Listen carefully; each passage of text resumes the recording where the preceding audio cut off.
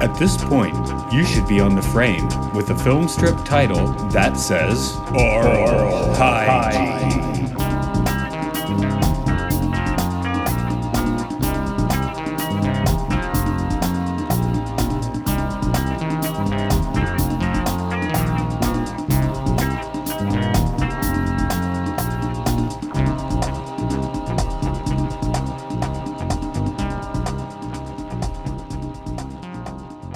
Recording. Yes. Okay.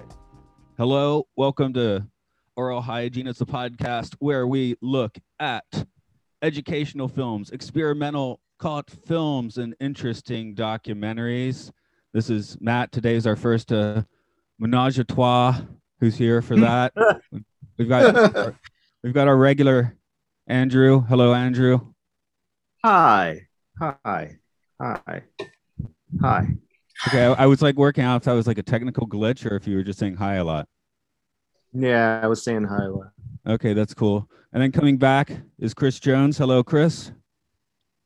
From the band. Hey, everybody. It's From nice the band to see y'all again. from the long ago band, the Fetal Pigs. In fact, this is our Fetal Pig reunion. So. Oh God. Yeah, it's just like when we were kids and we were playing Anthrax and Public Enemy in Andrew's room back in Georgia. Right. Oh God, Chris, I don't think I've seen you then since '92. Yeah, I don't think so. Yeah, that's how we rocked this the first time with the Rainbow Bridge a few months ago. Just out of the blue. Yeah, I hadn't seen Matthew either, so it's nice to be back with the crew. Yeah. God. So we were ahead of our time, and now we're at our time. Yeah, we're in the middle of time. Right. And our time is soon over on this mortal coil. So I've had people say like they skip some of the more gearhead or music oriented episodes in this podcast. Folks, be warned, this is one of them. Today, yeah. Some people love them, by the way, too. I'm just like, I have a few people. Yeah, I tend to skip it when it's a music one. We're looking at the pedal movie, bunch of guitar pedals out the wazoo in this one. So I don't know. I guess you could rock, scissors, paper. Tell us what happens in this one. I haven't seen this movie in months since I first told you about it. So yeah, it's definitely on Chris to do this one. Oh, it's on Chris. Yeah, I mean, I actually build guitar pedals, have been for about a decade. I'm an extreme gear nerd, so I try not to go too far deep into the depths. But what this is it starts off as a synopsis of the history of guitar pedals and how they were created, complete with electronic description of all the different components. And then it goes into the different people who developed the guitar pedals. And then it shows how the guitar pedal evolved through the digital era.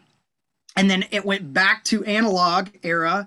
And now there's actually a new era of pedal makers that are using digital again because digital quality has finally caught up to sound analog. So they're using digital to emulate analog. And the movie is sprawling. It tries to attack, gender and race issues in this film and attacks the guitar industry and shows how the pedal industry is at odds with the guitar industry and also in harmony with it.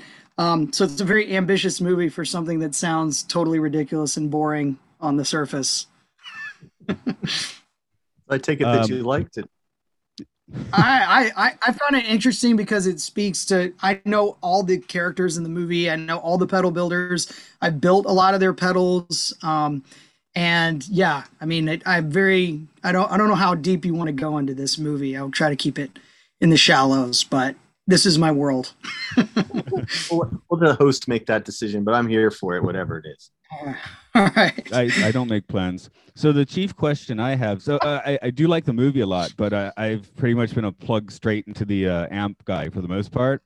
So am I an unartistic heathen for having gotten into using the iPad pedals in the past year? Yeah.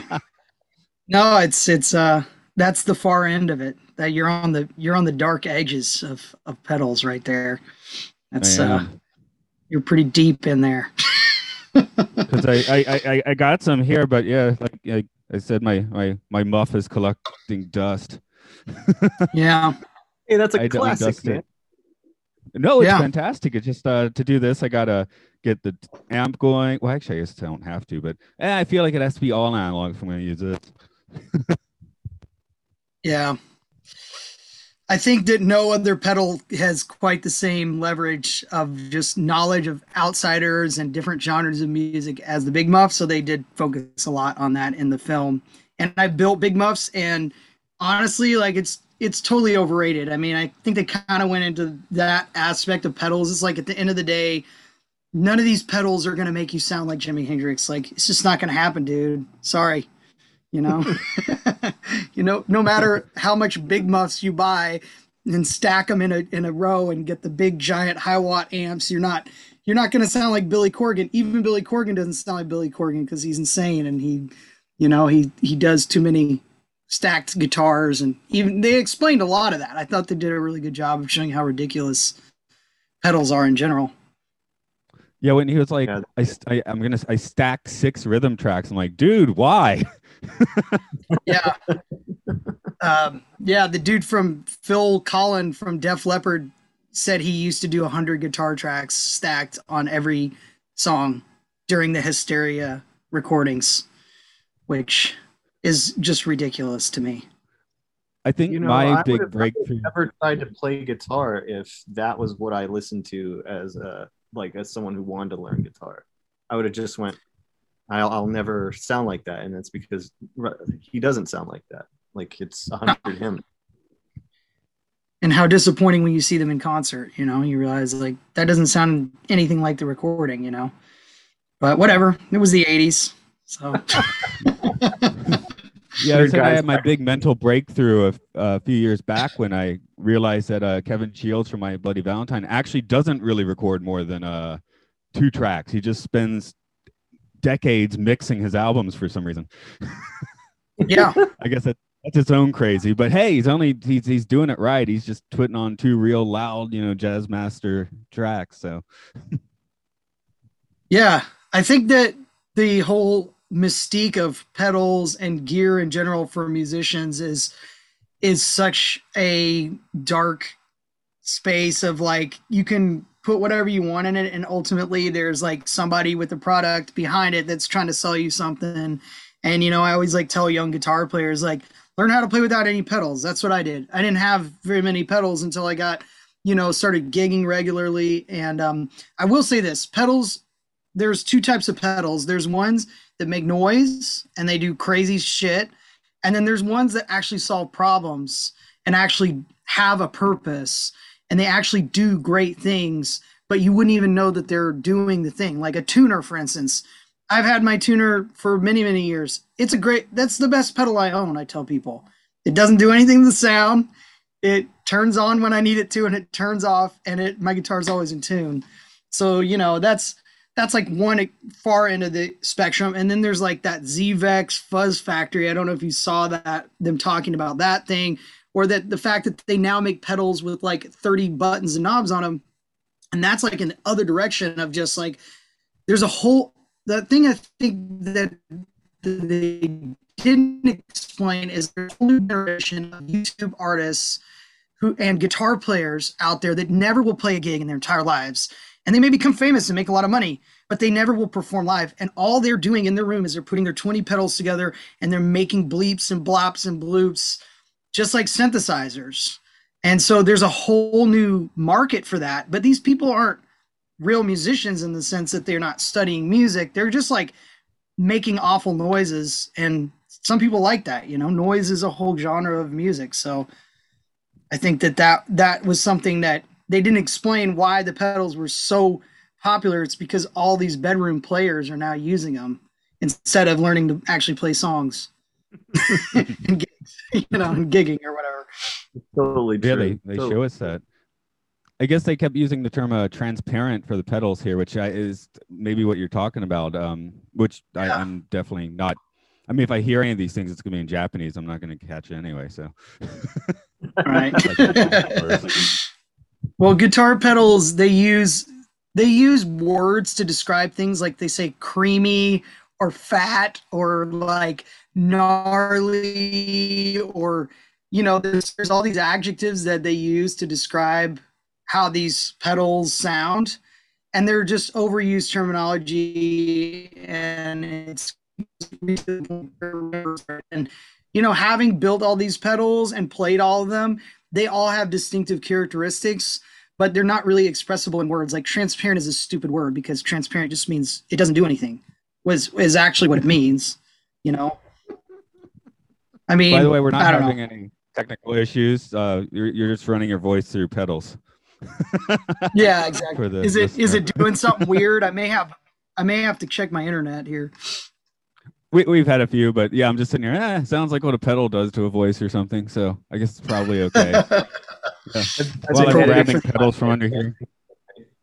I got this one, for example. I've never once used this on a guitar. Only vocals and percussion. It's a reverb pedal. I just got into I want it for vocals and percussion, but I don't like it on a guitar. Yeah. Yeah, I mean, I have hundreds of pedals, and I only use about 5 of them for my gigs. And it's a Phase 90 analog delay. I use an overdrive only because I can't drive a vintage amp to the volume that needs to get to sound great. And all the time, sound guys ask you to turn it down. So I always have like an OCD, it's called. Like they talk about it in the film and stuff. And it's just like having these 5 pedals is really all I use. And the others are just for fun, to make noise and play in my house and stuff. Drive my neighbors crazy. What were our first pedals? We might have shared our first pedals. I remember those Ibanez ones. We had the Ibanez ones running around in. Yeah, actually, I never got the same distortion tone from anything as I did from that Ibanez. The little pink one, I don't even remember what it was called, but it was supposed to make it sound metal, I think, but it just really it kind of like how I use the overdrive. It made it really loud. That was wonderful. Right. And I think I stole my pedals from my dad. Yeah. Oh yeah, that's a fortunate kick there. Yeah, since he had the pink Ibanez, I was like, oh, I'll get one for a bass. I know the bass chorus, which and eventually that was my only. That? You used it on that a record or something, didn't you? Yeah, I used it live. Oh, on the Evergreen one, I used it on that, but I used it live with guitar later on. It was the only actual pedal I actually had hooked up to the rig, because the other one was just the amp click box for the spring reverb and the overdrive on that amp. I just checked my pedal board, and I also use 5. It's a magic number, right?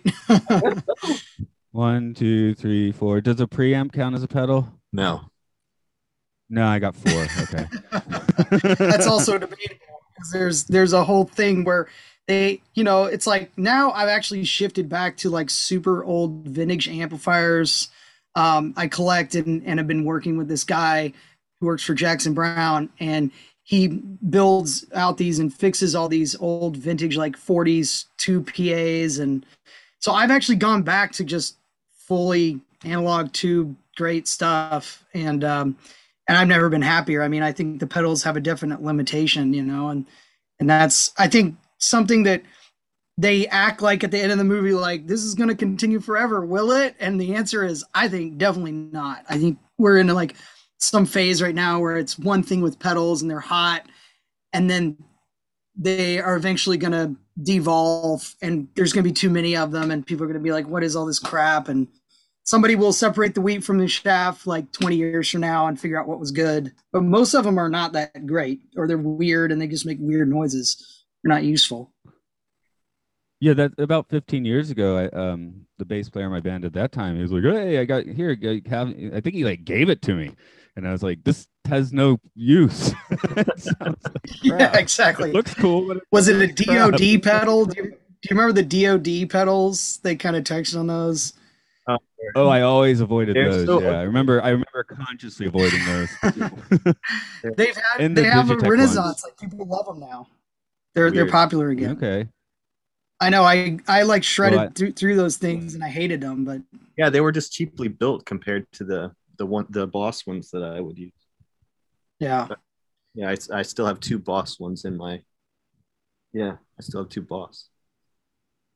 Yeah, the Japanese really did No, it right. I don't mean, think they actually made awesome stuff.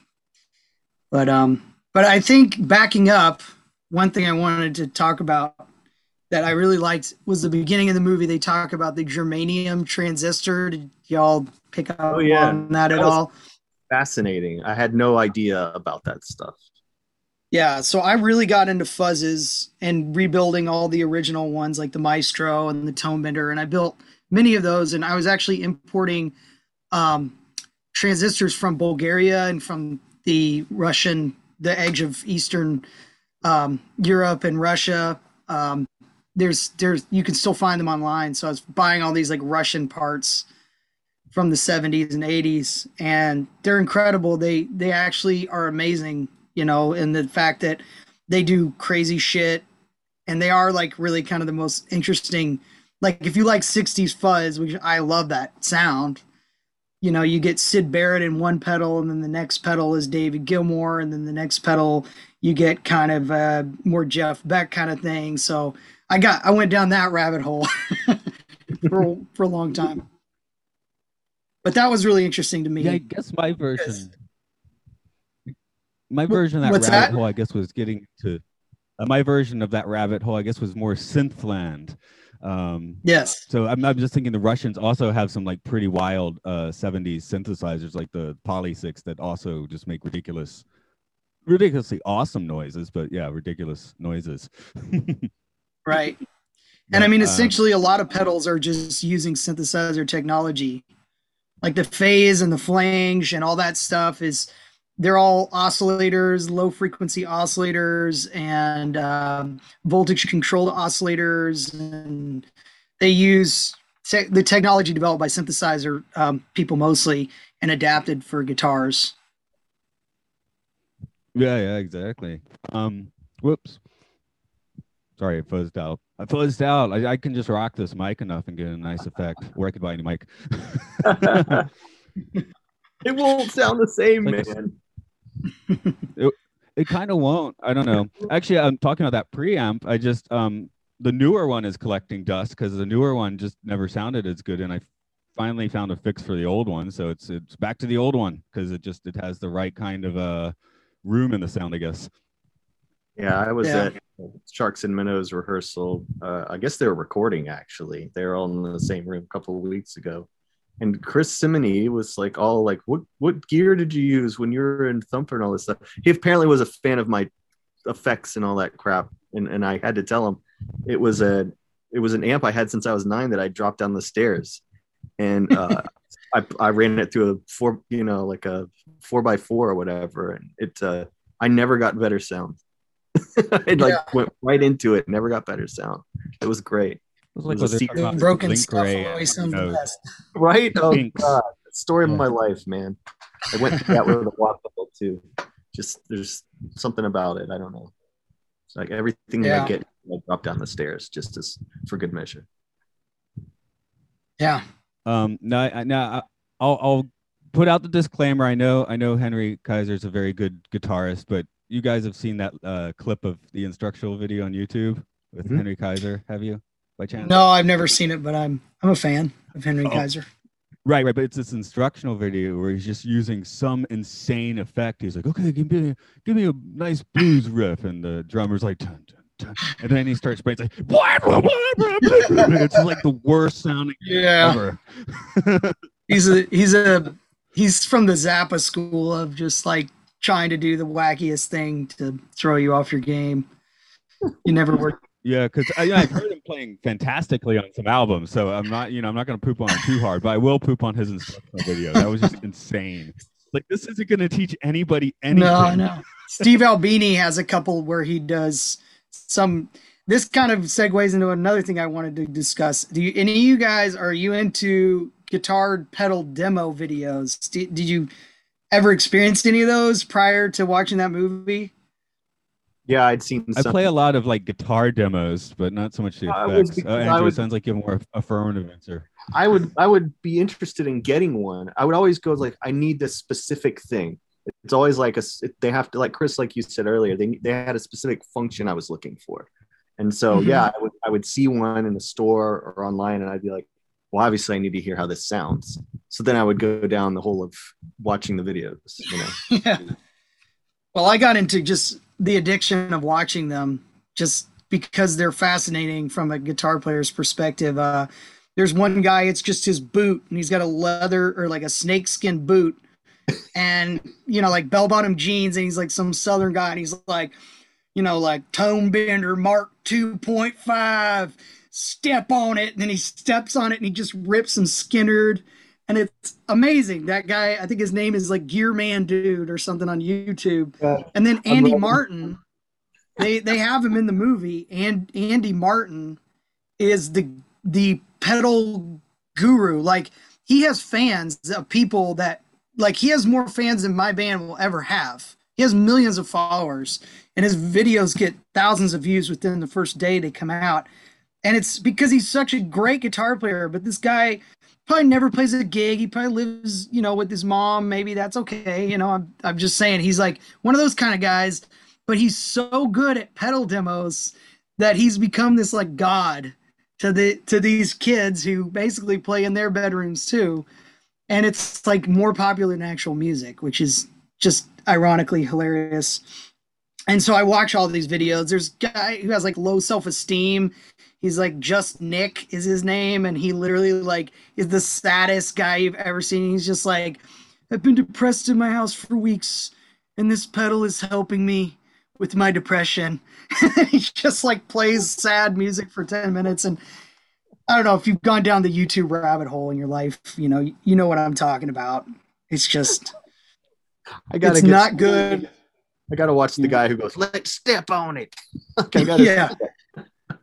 Gear Man Dude, he's amazing, you know.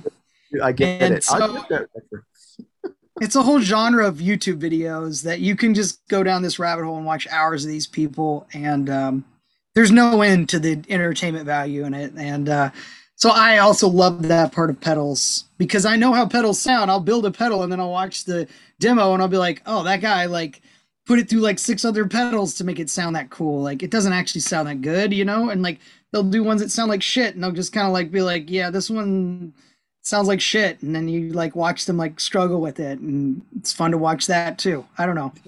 It's interesting.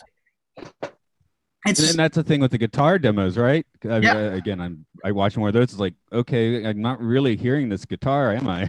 You're modulating it so much. No, yeah, exactly. It's kind of like how people watch other people play video games. It's kind of like that, you know, same kind of feeling. You know, why would you watch someone else play a video game? I never understood that. But why am I watching somebody else play guitar? I can play guitar too, you know. So, yeah. Well, very strange. I mean, it's with the pedals. It's like I'm like, I think it works like this, but I need to see it work like that, and then I just look for a video that has someone semi-competent that's using it the way I need it to use it. And that's pretty much the way it goes. And they got really good at doing that, and kind of like that's where Andrew Martin, the guy who's the main guy in the movie, that's where he's the master, because he actually does competent pedal demos, and there's an art form to it. I realized. Because I'm the same as you. If I'm gonna spend $200 on a pedal, I better know like what it really sounds like and what it really does, and it takes a competent person to like do that. So, you know, they're really popular for that reason. I needed that before YouTube, because I stopped playing. My last band broke up in 2003 because I quit, but I still did like sit-in stuff or like gigs for charity where I'd put together a band, and there were sometimes when it was a 3-piece and it was just drummer, vocals, and then me. So I had to have like splitters to do stereo. I had to have like loop pedals and things like that. And it was just trial and error, because I'm like, now it's easy. I just find the video. I'm like, okay, no, won't buy that. Okay, do need that. But back then it was just like, it was this impossible thing I was trying to do, which was be 2 people in the band, you know, because I didn't want to find a guitarist or didn't want to find a bassist. So like, I'll just do both. How do I do it? It was wasted a lot of time. I did figure it out, and it's way easier now than it was. Yeah, the videos are very helpful. think I got most of my my screwing around with pedals about I lived in this apartment for about 3 years in a city in Japan, and just within a 10-minute walk, it was like under a train tracks was this little music store. It looked like definitely the place you'd find cool shit, and you did find cool shit there. So Yeah. what's the fat back pedal? Oh geez, what's the company's name? Way huge. Yeah, the Way Huge ones. I really like screwing around with those pedals. So when I saw those in the movie, I was like, Yeah. it's okay. There's ones I like. They had kind of have a I guess a glassier sound, which I like. Although in the end, I ended up buying the Maxon analog delay and not theirs. But that was also because of price. So Yeah, yeah. Well, the prices of pedals have gone through the roof, and back in the day, you used to go to pawn shops and see them for like 10, 20 bucks. I mean, when I first started playing, the only pedals I had were the pedals that I got from my dad. I basically just stole his, and that's how I found out about him in the first place. And then I still have my wah wah pedal from I think I got it when I first moved to California in 92. And that is honestly the greatest guitar pedal, just all around. Like, it does so many different things. And, wah wah pedals are amazing. I think they're just so simple, but they're so expressive. Like, I can't think of a more expressive pedal besides the Talk Box, which is just ridiculous and annoying. But the wah wah pedal is actually something that has like so many uses, and it's so simple, and it's the cheap. Still, you can get one for $60 on the internet. Like, those are still the best pedals out there. There's no pedal that really kind of does what a wah wah pedal does and the way it does it, and they're not expensive.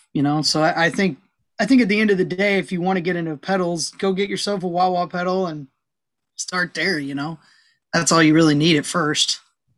And then delay pedals. Delay, yeah. I built Ottawas. I find them completely useless for the music that I make, and they're annoying after about 5 minutes, and it's tough because I really want to love them, especially the Mutron stuff. I don't know. They didn't go enough into Mutron.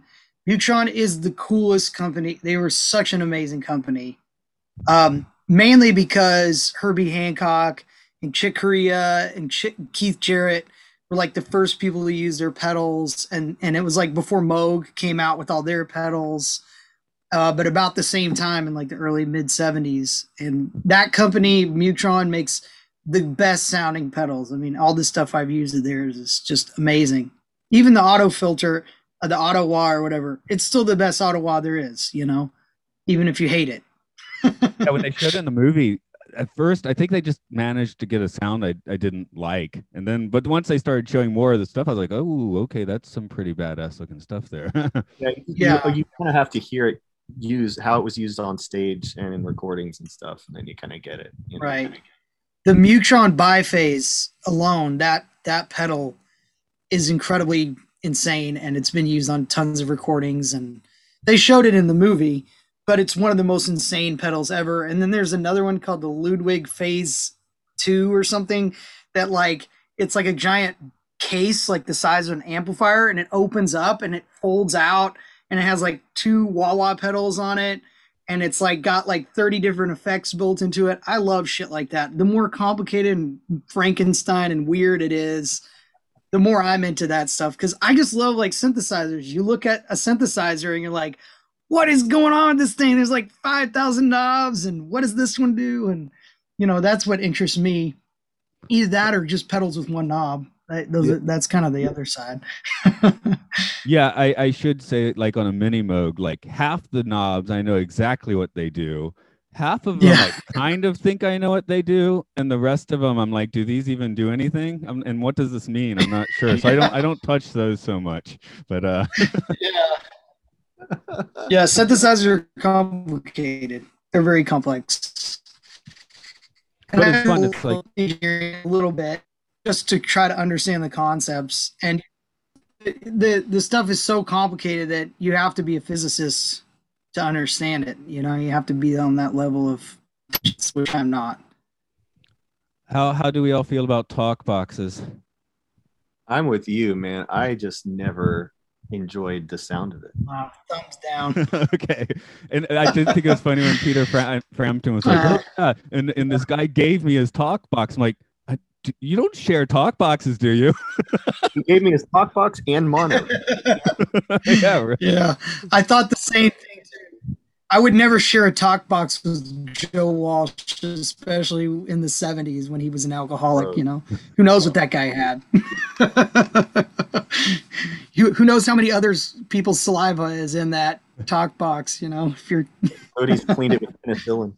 What was Edie Brickell doing in that late '80s song? Was she just playing her wah too quickly, or was that a talk box solo? You know, no, that was a wah. That was a wah. I just It was remember. badly played wah. I just remember Andrew, you and I just making fun of that shit on MTV's, hit countdown. Sounded dumb. We didn't even know what made that sound. We were just like, that sucks. Yeah, it was a few years till we heard Hendrix, I guess. So, well, I mean, like, well, it's interesting. Yeah, it was like Chris was saying, it's the wah is the Crybaby is the only pedal that's never left my box of stuff. I would throw it inside the amp if I had one that had a little, in there. That's the only one that's never left, and it's because really what it can do for tone and volume. I haven't purchased anything that's as great. It really is kind of like, while you're playing, being able to have an extra hand to do, stuff with the knobs. I mean, it's to me indispensable for that reason. I never used it for the waka waka sound. I never really. It was always for more about tone and volume. You hid the wah pedal sometimes. I hid it from our player because the way he was using it was a little like Edie Brickell. I remember seeing an article about Kirk Hammett getting called out for using wah wah pedal on every single solo, and they're like, Kirk Hammett's not a great guitar player. He just wah wah pedals his way through every solo, and I'm like, that's actually kind of true to some extent. Like, he totally he relied on it too much, It's like a lot of guitar players do too much with it. And then Mick Ronson is the opposite, where he would just step on it and cock it all the way so you get the most piercing nasal tone. And Brian May did the same thing. And they would just stick it in a certain spot. And what it does is it just starts overdriving the amp, especially tube amps. And so I'm really interested in like fuzz pedals and wah-wah pedals and tonal things that work together with the amplifier. And the fuzz face is a great example of that. And the genius of all that was Jimi Hendrix, because even Clapton didn't know how to use a wah-wah pedal until he met Jimi. And Jimi like literally showed him how to use this instrument, because it's an instrument. The wah-wah pedal is an instrument, and the fuzz face is an instrument. If you listen to guys who know what they're doing, they roll back the tone a little bit, and then it kind of cleans up, and then they can like turn it up, and then it does crazy shit to your amp. But your amp already has to sound great to begin with. You can't put a fuzz face into a solid state amp and expect it to sound like God. It's just not going to. You have to work together with these things, and they're integrated. And I really like pedals that integrate with an amplifier that's already amazing, and tube amps they're incredible. I mean, the ones built in the 50s and 60s were perfect, and they never made them any better. Like Mesa Boogie did not make the guitar amplifiers sound better to me. It's like Tweed era and Blackface era Fenders are the best sounding guitar amps on the earth. And I talk to people who work in amp repair, and they're like, yes, they're the best built, best sounding, best made, and they're all still running. So, and I kind of feel the same way about pedals to a certain extent, but yeah, I haven't had my Classic 50 for 15 years, but I was assured that it's still properly functioning. So that's nice. I did get he bought it off me in the end. I got a Mind Machine out of the deal. What's a Mind Machine? It looks like a little Walkman, right? And it's got glasses with LED lights, and then it plays binaural beats. So kind of trip out to it. Well, I don't know if that was a good trade or not. Well, it's a good trade because I couldn't get the Classic 50 to Japan. Oh, okay. Yeah. Can't export. Yeah, since I with space, I use one of those Vox night trains now because it's small and it's got tubes. Yeah, they're pretty good design. Yeah. So all this gear stuff is, must be annoying for people who don't love gear, but if you love gear and you can talk about it for hours, that movie I thought nailed it. And I thought they really addressed later in the film a lot of really important things, like the fact that it was all white guys who invented all this stuff initially, and it was all dudes playing guitar when we were kids. And it is really awesome to see people like, you know, Saint Vincent, and there's a lot of really great female and other races of people playing music. And I really think that that's the good thing to come out of all this. It's like becomes super accessible for everybody now, and it kind of leveled the playing field. And the pedal world was so accepting, and only in the pedal world do you have guys like Craig Anderton, who is in that movie, who is a genius. Like, that guy is the pedal guru. Mark Hammer, RG Keen, these people just gave information away for free. And all the pedal makers like Keeley, well, I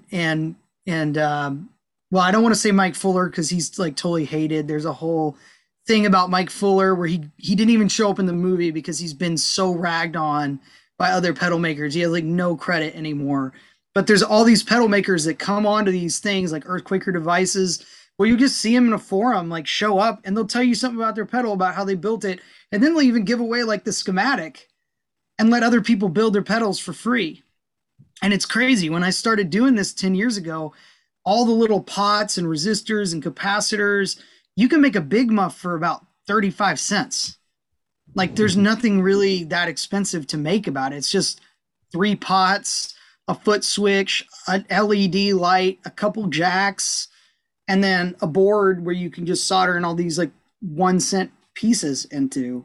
So that part is really interesting. And I really encourage people, to get those like DIY kits and start building pedals to understand what's behind them. And then you can realize like how much of it's bullshit and how much of it's like really something magical, because there's not really much to them. They're very simple. I wanted to cycle back just a touch. You were talking about all the female pedal makers in Japan, especially in the past 10 years. Finding a high school boy who plays guitar is like really rare now. In Japan, it's like a teenage girl thing to play guitar now. Yeah. That's awesome. Yeah. Do you think it's because of all the female Japanese pop bands that came out like through the Quentin Tarantino movies and stuff, and that kind of thing caught on, or why do you think it is? More like the actual Japanese groups, but even more than that, there were simply a few mangas and a few animes about like girl groups, and they were popular. So cool. Now the girls want to play guitar. Yeah, so I've seen one of those, Lou Over the Wall. That's a great movie, and I didn't even think about that. Yeah. The mermaid that starts the band. Oh God, yeah. Oh God, that's a great movie. Yeah, so like it's the girls who will be like, oh shit, that's a Gibson. Like the guys are like, huh, is that a guitar? What do the guys do then? Video games. Yeah. Well, that's cool. Yeah. It's leveling the playing field for women to get involved in music. No, as of 2021, I guess I could say that being a Japanese girl is much cooler than being a Japanese dude if you're a teenager or whatever. So you can always just get your whole body waxed and become a pop singer. There we go. Yeah. but that's in Korea. Nice. Yeah, that's true. They like K-pop in Japan. But yeah, the train station, you'll usually see a few people slinging a gig bag. For some reason, I don't really like hard cases in Japan. Maybe because we have to get on and off a train so much. But there's always going to be people going around. Or someone else nuts with a hard case. Yeah. Yeah. They knock into your knee and always give me bruises when I carry them around. Sometimes way more than the guitar. Yeah. But I definitely would not put a Les Paul in a soft case if I can help it, because those necks will break. Yeah, no, I know. Yeah. Whereas I did, and I broke the G tuner on my SG when I was a kid. I went to a camp and I dropped the guitar on the first day, and I opened it up, and the tuner was like badly bent, and I had to buy all new tuners for it. And luckily, I didn't break the neck on it. But yeah, no soft cases for Gibsons. No. You have to have hard cases. You can throw your fenders down a flight of stairs, and it'll probably still be okay. That's what I love that. Yeah, I'm actually reading a book right now called The Birth of Loud, and it's about the creation of the electric guitar and how Fender and Les Paul and Paul Bigsby were actually friends in California right before the first electric guitar, solid body electric guitars were built, and how they separated over time. But just that whole thing. And I'm also, it's further reading for people if you like the Pedal movie, the Birth of Loud. It's just it's a good history into how the modern electrical guitar became such a phenomenon. Yeah, I think I mentioned in my notes. It was just this weekend where I actually played my acoustic again for the first time in quite a while, like seriously. Like I guess I did it to myself by calling my most recent musical project Electric Sages. So anytime I'm making a track, it's like, am I going to put the acoustic here, or is it the casino? It's the casino, of course. That's electric. Yeah. So when I want an acoustic guitar, I just dial back the casino and use that. It's totally cyclical, though, right? I mean, we had the 80s and then the rejection of the 80s, and then the 90s became way more organic. And then even in the 2000s, you see a lot more like folk music coming back, and folk music was huge. Americana and folk music in the mid 2000s to late 2010s even have just been kind of the order of the day. You have like all these like Head and Heart, pedal effects, Mumford and then now with pop music, it's interesting because they're stripping everything away, like Billie Eilish and Frank Ocean. It's like bedroom music, like they're just playing really quietly in their bedroom, and even like the whole Mazzy Star like thing has kind of come back full circle, and the Lush and all that like shoegaze music has really come full circle. So it's like people go like hard in one direction for like 10 years, and then they say I want the exact opposite of that now, and so it's cool. I like the way music changes and the way you have to kind of ride it.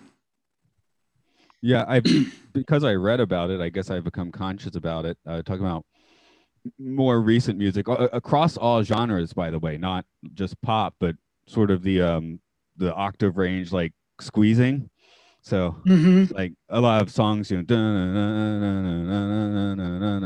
like the melody right now. It's like three notes, like they're all right next to each other. And mumbling is really big in hip hop and a lot of pop music. But it's like less articulation. Yeah, because in hip hop, a lot of times it used to be about the struggle of finding the rhyme, but now people I know are like, you know what? It doesn't need to rhyme, and it doesn't even need to be a word. No. How free! Like Andre 3000 did all that stuff for nothing. It almost feels like, Andre 3000 like pushed it way beyond and made hip hop one thing, and it's like he can't even make a record anymore, he said, because it's just like, what am I gonna do? Like, as soon as I start doing something technical or wild, they're just gonna be like, I don't want to hear that. I want to hear some dude just chanting the same old thing, like I got my Uzi and whatever, like 10 more. I mean, there's categories have kind of expanded. There's more different types, but as far as for sure. As far as what people want to hear on the radio, it's more about how hooky and dancey it can possibly be. Right? Have words written by 15 people. I know.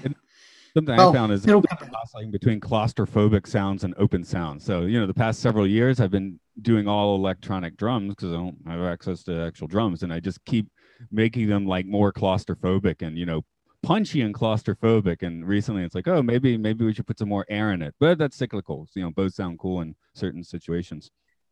The loop pedal has me, man. I can get the loops going, and then I get on the drum kit, and then my kid will get on the mic, and next thing you know, we've just made some weird crap.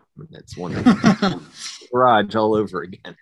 I feel like the loop pedal is also one of the most powerful pedals now because of what people can do with it in all genres, and it's just everything can be looped now. I mean, you can loop somebody farting into a microphone and make it sound amazing. I mean, if you're creative, it's just a creative tool, a great creative tool. And furthermore, digital has changed. The digital game is totally different. I've like started building a couple of digital pedals, and the sampling is so right on. You need such high sample rates to do active live digital transposing of analog signals. So, you still have latency, you still have some weird, like funky, cold sounds, but I will say the digital realm is kind of the future of pedals at this point. And every amplifier now has 50 effects built into it. Every mixer has 50 digital effects built into it, and they're all decent. I mean, they're not that bad. And you're using an iPad, for crying out loud. Yeah. But just to stake my claim a little bit, one of the reasons for that is because I can sit not in a rice field, but next to the rice fields and make music, right? So exactly. It adds that's the point. Yeah, that is the point. Because if I'm playing sitting here, and recording, well, obviously I'm going to use the night train, right? Right. It'd be stupid not to. This thing right here, this was bananas. You want to talk about stuff being built in? This is so it did break because line 6. But like when I was using it, but it was something I used for input for recording, and the amount of effects this came with software wise, they sounded so cool. I could see why people would just sit in their room and play this. It was nuts. Yeah. I ran across this today in an old box. I'm like, that thing was cool. What they did was they made the chips kind of like how they did Linux. It's all open source now, so you can buy a chip for like $10. You can stick it in a guitar pedal that's like this big, and I have a guitar pedal that I built, and it has 20 effects in it, and it's tiny, and it's like you used to buy those like huge multi-effects things, and they always sounded really bad. I mean, I don't know if you ever bought a Boss multi-effects or Digitech. No, they were awful. Line 6. No, I was about to say I had a Boss ME50 for a few years, and in the end, I just gave it to a dude. I didn't even sell it. I was like, "Here, you can have this. I need to get this away from you." They're awful. They're straight up awful sounding. I mean, they were all horrible modeling of analog effects, and so that's kind of changed. And I think that's just just kind of the future of where pedals are going. And they touched on it in the movie, but they're doing stuff now where, like, I don't know if you've seen Electro Harmonix has an organizer, it's an organ emulator that does B3. They have one that does Rhodes. They have one that does Mellotron. I had the Mellotron one, and it literally is actual digital samples of B3s and these really hard to get instruments. And you play your guitar, and the tracking is like incredibly good. And it's not quite there where it's like perfect, but where they've come with it is, phenomenal. If you ever have a chance to check out some of these really advanced like digital pedals, like Strymon and stuff is making some amazing stuff. And so there is like a lot of innovation in that realm, and it just keeps getting more and more of what they're capable of doing. So, it is kind of like the next frontier. If you wanted to get into something new, like check out some of those digital pedals. They're not all bad, some of them are really interesting. If only they could repair the type of dudes that work at a guitar shop. If only they could that technology. Those guys, I hate to say it, but always I encounter the same dude. I just need to try this out, man. Move to Japan. We got different folks in those stores. Yeah. You're going to the Guitar Center or something, right? Let's never go to Guitar Center. Oh, no, God. No, I literally, that's just to like see something that I want to buy online and then leave. No, it's just the shops that have been around forever. Matt, you remember like the Musicians Warehouse and the Chick Piano, stuff like that, just the guys that have worked there forever. Just like, oh no, I know who you're talking about. Silently judging everything you touch. Yeah, they definitely do not make you feel welcome. It's almost like they're all about like making you feel like, oh, like don't look at that, don't touch that. God, how do you stay open, man? Yeah. You just throw $500 on the counter when you walk in and be like, dude, I'm gonna walk out of here without this $500. Like, make me happy. But unfortunately, nobody wants to do that. I don't want to spend $500 without knowing what I'm getting into. I never play anything when I go in a guitar store. I don't know about y'all, but I don't touch anything. I just look. I mean, if there's a pedal I'm interested in, I'll ask for a guitar so I can plug into that. Yeah. But I always know what I want, and I'm like, just get it and get out, kind of thing. Yeah. I was so intimidated. I rarely do, probably because I have to rock my Japanese. Gotta rock the Japanese to interface and play the guitars. But this question's still on my mind for the past 5 minutes, so I guess I'll ask it. Hey, Andrew, did you actually loop a fart? Yeah. Okay, yeah, because when Chris said it, the look on your face was like, I loop farts. Oh God, it's best when you're doing vocals and stuff. I mean, not a lot has changed about me, Chris, since the last time you saw me. Honestly, I reached a point as a guitar player, which I was functional, knew about 7 chords. And then that was it. I became functional on other instruments, but I am by no means any better of a player or more mature person. I just. But you were fearless and you had good taste. So thanks, man. Those 2 things. I mean, you were our lead singer at first before you even played anything. I think you were just singing. And you just went out there. That was because I had long hair. I don't think Matt had actually ever. I didn't think I could sing. Yeah. No, I remember. That's one thing. He writes poems. Mm-hmm. Yeah. Those are things that should have never left the book. I mean, I was happy to do it. It was the most. Every time I was a lead singer, be it in that group or in Evergreen or whatever. Yeah, that was great because you show up. You don't bring anything with you. And then all you have to do is know how to swing the microphone, do a couple tricks with the microphone, and then you're in. You step on the stage, you got long hair, they give you a mic, everybody in the place has to hear your voice. I mean, for a kid, that's ultimate stuff. So over for sure. I'll take that over any home recording or other instrument that I mess with. Yeah, the vocals were where it was at. I just at a point realized I pretty much decided by the time I was 30 I needed to quit, like all of that in public. It's nothing. It just I'm not smart enough. I'm not as smart as you because I'm still doing it, even though I don't make very much money, and there's not really any reward in it other than I get to do it. I'll show up and play for free if I think that people are going to listen to me. So they don't really have a guitarist's karaoke, but I love doing karaoke. Like, my favorite is at the 40 watt they would have, drag shows or burlesque or whatever, and so at the end of it, once the show was over, they'd be like, someone would put my name in and I'd have to go up and I'm like, just pick the song.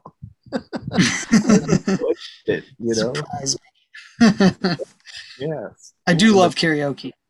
Oh, it's I can't do karaoke anymore because if my family goes, for example, if my daughter's singing, I have to leave the room now.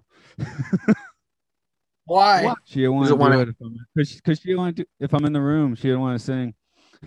Oh, is it because she knows you're 12? Oh, yeah, because she's 12. That's all you needed to say. Wait, who was 12 in Fetal Pigs? Somebody was 12. Were you 12? Fetal Pigs? I think. No, I was 12. I'm the same age as Matthew. So both of I think we were all in the same class. Yeah, you were a year older. You were the only one in our class. Wasn't Joss younger than the both of you, though? No, he's same age as us. School year, though. Okay. Same school year, yeah. His birthday was probably late in the year. His birthday is probably late in the year, so that made him a little younger. I was same 14. school year. I was the bad old kid. The bad influence. No, I still have a tape you gave me of like gangster rap, and it has like Black Sheep and DJ Quick. Oh no! Did I really make you a mixtape? And side, and then the other side, I think has James Triple X on it. Oh God! I still have that tape. Not bad if you still have the tape. I mean, that's very, very small bit of music from my youth, and those still get some play. Have to say, yeah, DJ Quick. Yeah, for sure. That record, yeah. Okay. Oh, Chris, I'm flattered, man. I'm DJ flattered. Quick, Yeah. suck my dick. That's Tim that Dog, right? right? Don't let it. I think it's Dog was Tim the Dog, worst. the shitty rapper that disses Yeah. everyone else. That was cool. He's like he basically like predicted Twitter. DJ Quick did? Yeah, Or Tupac? Oh, Oh, Tim okay. Dog. Tim Dog. Oh, Tim Dog. Okay. Don't listen to Tim Paying Dog. It's attention by terrible being music. an asshole. As it, Well, If I just make fun of everybody and talk shit, it'll go all viral. he did. I think Tim Dog is dead, actually. I think Tim Dog is dead. Okay. that took the air out of the room, man. Yeah. What? He talked shit about us when we died. He just died first. Yeah. Now that's sometimes I kept thinking about this a few years ago. I of course I never did this, but kids in the lobby, they have like a little stuffed animal, and I think of going in there, oh, be quiet, the bunny's not sleeping, the bunny's dead. Oh man. Dude, that's a good way to Mental, just scar your child. my mental. You know, that's the thing about no, scarring children. someone else's child. they're so vulnerable. You can see their minds exploding when you tell them things like that, you know. Just see the thing in their head going, whoa. Not cool at all. I try not to traumatize students too much. Yeah. Speaking of which, I guess I need to go traumatize some students soon. So right. let's pull this one to shop. And Chris, tell them about your album or what else is going on, because Yeah. I'm still listening to your album. Well, That's Wolf probably Jet, why yeah, I've we heard- just sold the album. I got a publishing deal with Warner. Warner Chappell bought the album to put in film and television, so that was good. That was like a super awesome thing. I got some money coming for that, and yeah, Wolf Jet. We're playing all over California, festivals, tons of shows in the Bay Area and around that. And we're actually signed up for the Albino Skunk Festival next March in Greer, South Carolina. So I'll be coming back out down south. Maybe I'll make it down to Athens or Atlanta. Maybe I could see you again, Andrew. It'd be great to catch up.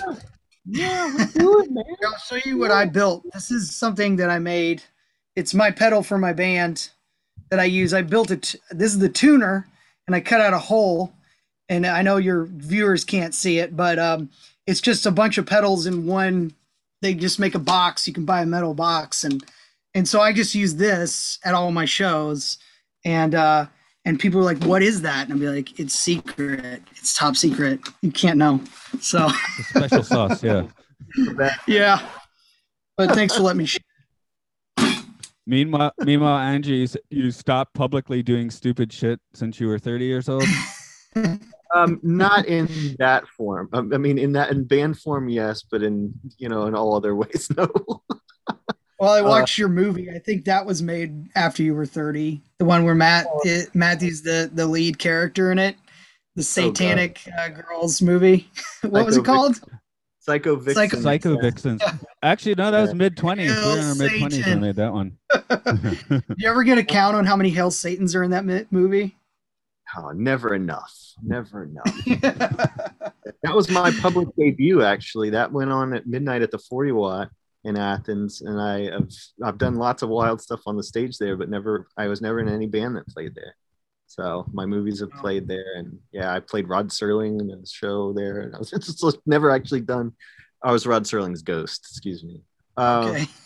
So what are we up to now? Gonzorific is gonna be at the Punk Rock Flea Market at the Classic Center on July 31st and August 1st, and then our show at Athens Cine will be on November 12th and 13th.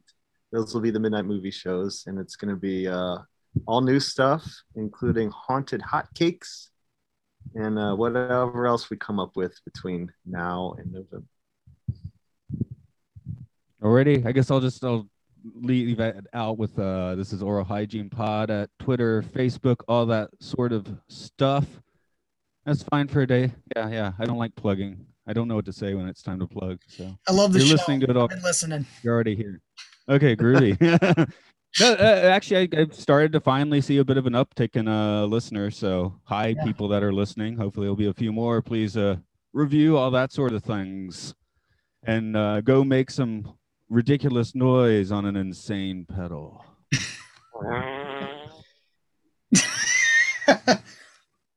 I wish you looped it. Yeah, I was gonna try to be the loop of that. Maybe we could make our own virtual loop. That's the future of pedals.